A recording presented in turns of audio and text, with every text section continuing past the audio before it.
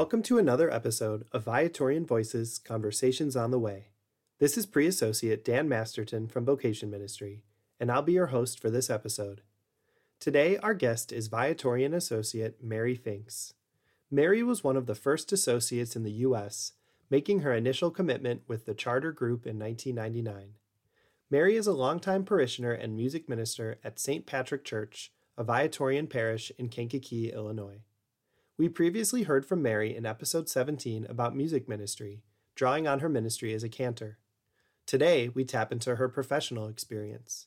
Mary is a retired registered nurse who worked for many years with Hospice of Kankakee Valley, including serving as its Director of Clinical Services. Her Viatorian spirituality, especially walking with people whose society accounts of little importance, is a major part of how she views this work as a ministry. I started by asking her about what it was like when association first began in the U.S. Enjoy the conversation. Well, it was a long time ago. It really was a long time ago. It's almost 25 years that I'd been an associate. And honestly, the process before we became associates was about 7 years. It really was about 7 years. So when John Ohlendorf says it was a long time, it was a long time. And that's understandable. It was a huge change for the Viatorians to formalize association in this area. And I was invited to become, John and I were both invited to become associates by George Auger. And John graciously declined. It's very shocking for anyone that knows John, not at all. But I felt like it was something I really was called to do. At that time, it was because of my connection to St. Pat's Parish and liturgy.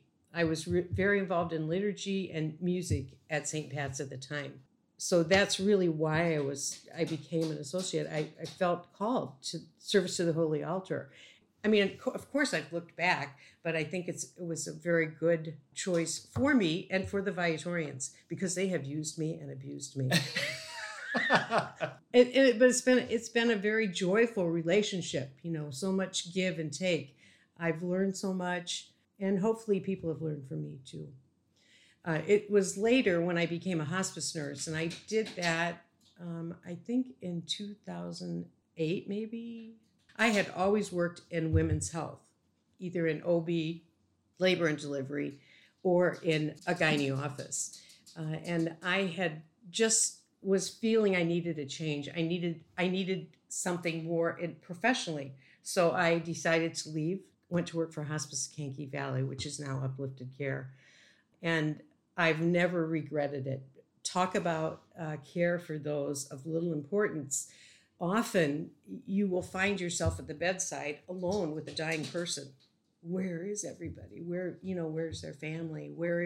I'm not putting down families at all because most of my bedside care was at the Veterans Home in Manteno. And, a lot of those men and women are from all over the state and their families are all over the country. So it is difficult, but it's a very deeply spiritual time to be with somebody when they leave this world. Much like it's very spiritual to be with somebody when they enter the world. I've always said that. I'm in the same process, only it's reversed. It's reversed, You go through a heavy period there's a lot of anticipation and people know that the people that are dying, the person that's dying is feeling changes just like a very pregnant woman is beginning to feel changes. You go through a very intense period right before the big event called transition in labor and in death. And then sometimes there's some very messy episodes that happen, and then it happens, birth or death. And so it's very, very similar. It really is similar. So could you help us kind of reset some of the main phrases that are used in hospice care settings? Comfort care, palliative care, there's hospice care. Could you help us differentiate a little bit between the components that go into those care decisions right. and how you care for someone? Palliative care basically, and it does kind of has a different shape and title in different parts of the country and certainly in different parts of the world. But palliative care around here is care that's directed at people that have life-limiting conditions. And they have a symptom burden. They have symptoms that are happening that need help to be managed.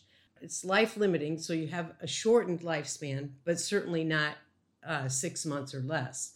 While with hospice, you have to have a definite terminal diagnosis or life limiting condition, but have an expected life expectancy of 6 months or less. That is the big thing. And currently, palliative care, you can still be doing curative treatment and receive palliative care. There are a couple of exceptions for this, but currently, to be on hospice, you have to forego curative treatment. You have accepted your terminality. You have accepted that you're going to just take care of symptoms as much as you can and live your life, do what you want to do, be with who you want to be, and maybe enjoy what's left of life rather than treating something aggressively. When we all know that sometimes the treatment is worse than the disease. And so for me, hospice is a very natural progression of life, regardless of what you're dying from. We're all going to face death. We're all going to face it. So that's the difference. There are veterans, certain people that are associated with the VA can have hospice and palliative care at the same time. Not every VA, not every veteran, but certain people can. And then kids under 18, actually under 21, if they start in hospice before 18, they can go to 21 and receive palliative and hospice care at the same time.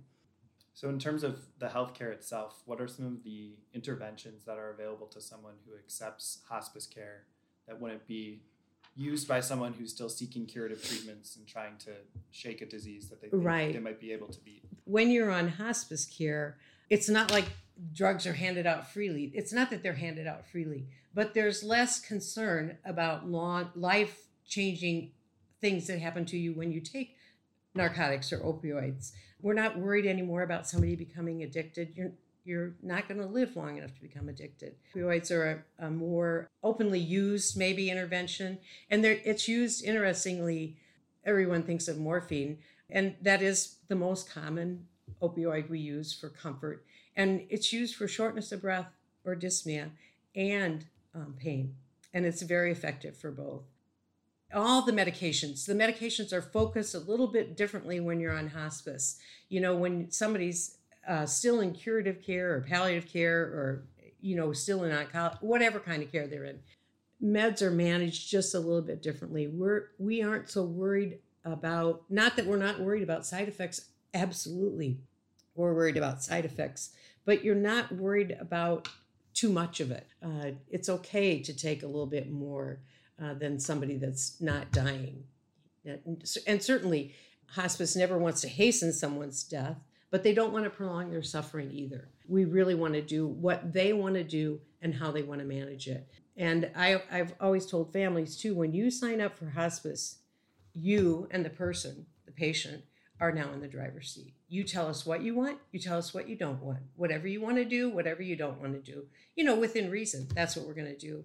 The other benefit of hospice is that all the durable medical equipment, like a bed, oxygen, a commode, a wheelchair, whatever, is all supplied by hospice. The family doesn't have to arrange for that. You don't have that separate bill. Everything's billed through your hospice benefit. And so any medication needed for the patient for comfort and anything that they're still using maybe for their disease process, like maybe somebody's end-stage heart.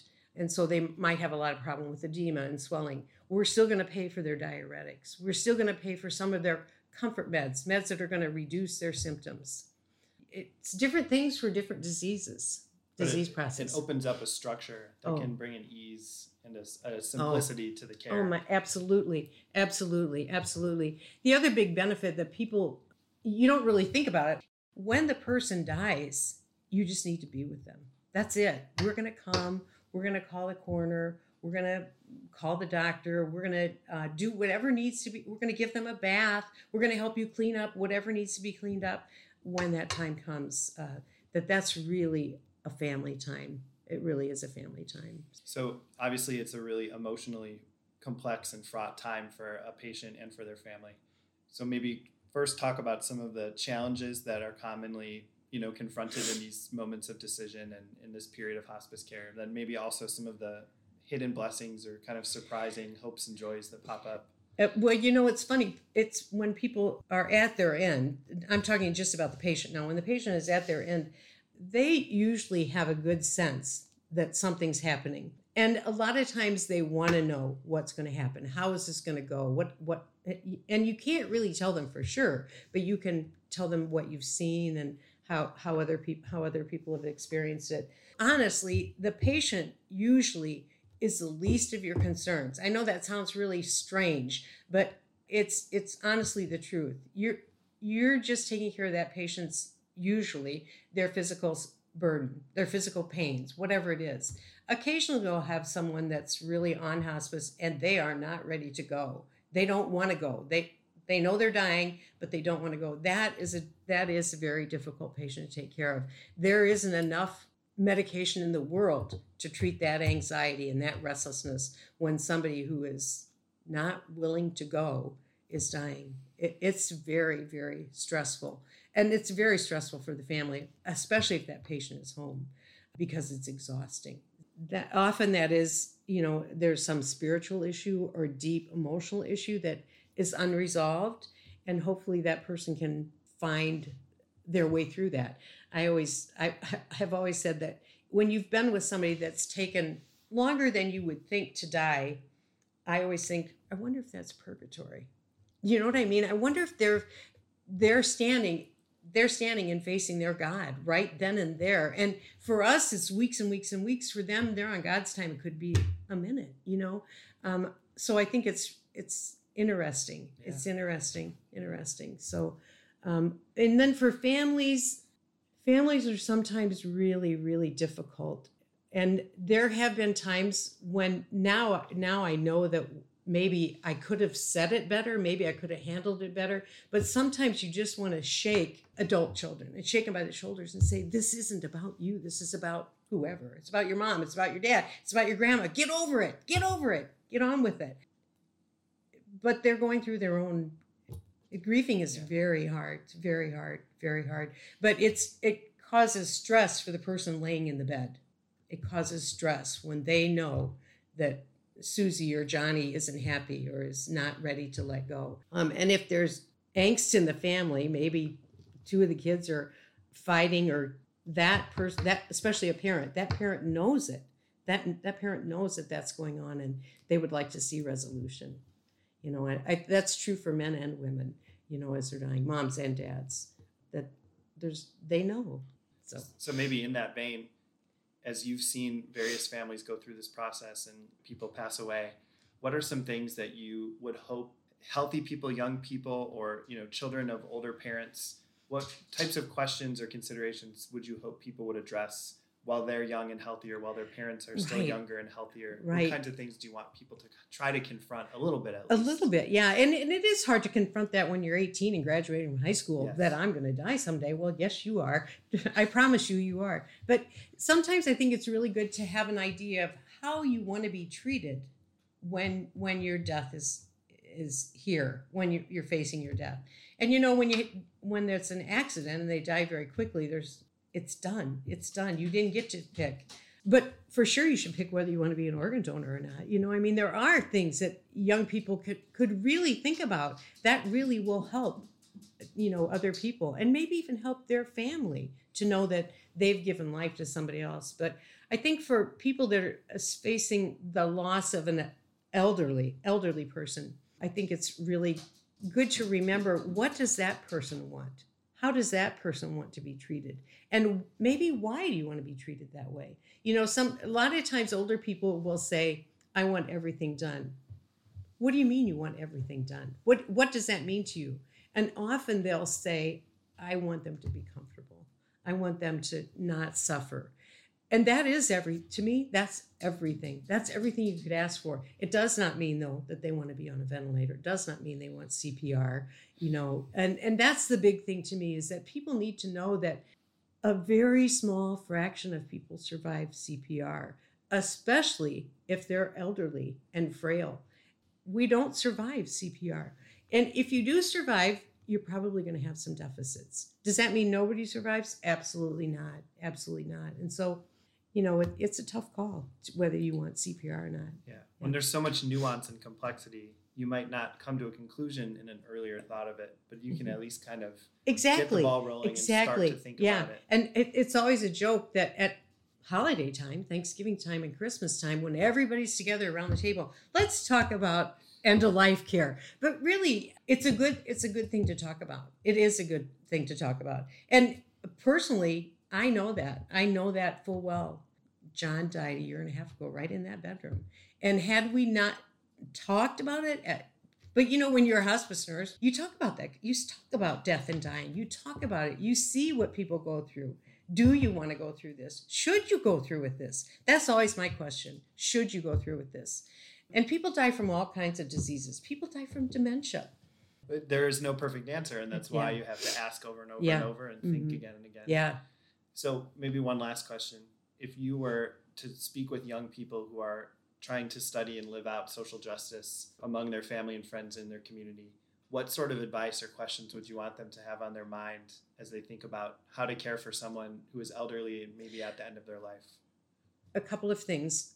What does that person want? That's why you need to have the conversation before grandma or grandpa or mom or dad can't talk anymore, or your sister can't talk anymore. You need to have that conversation.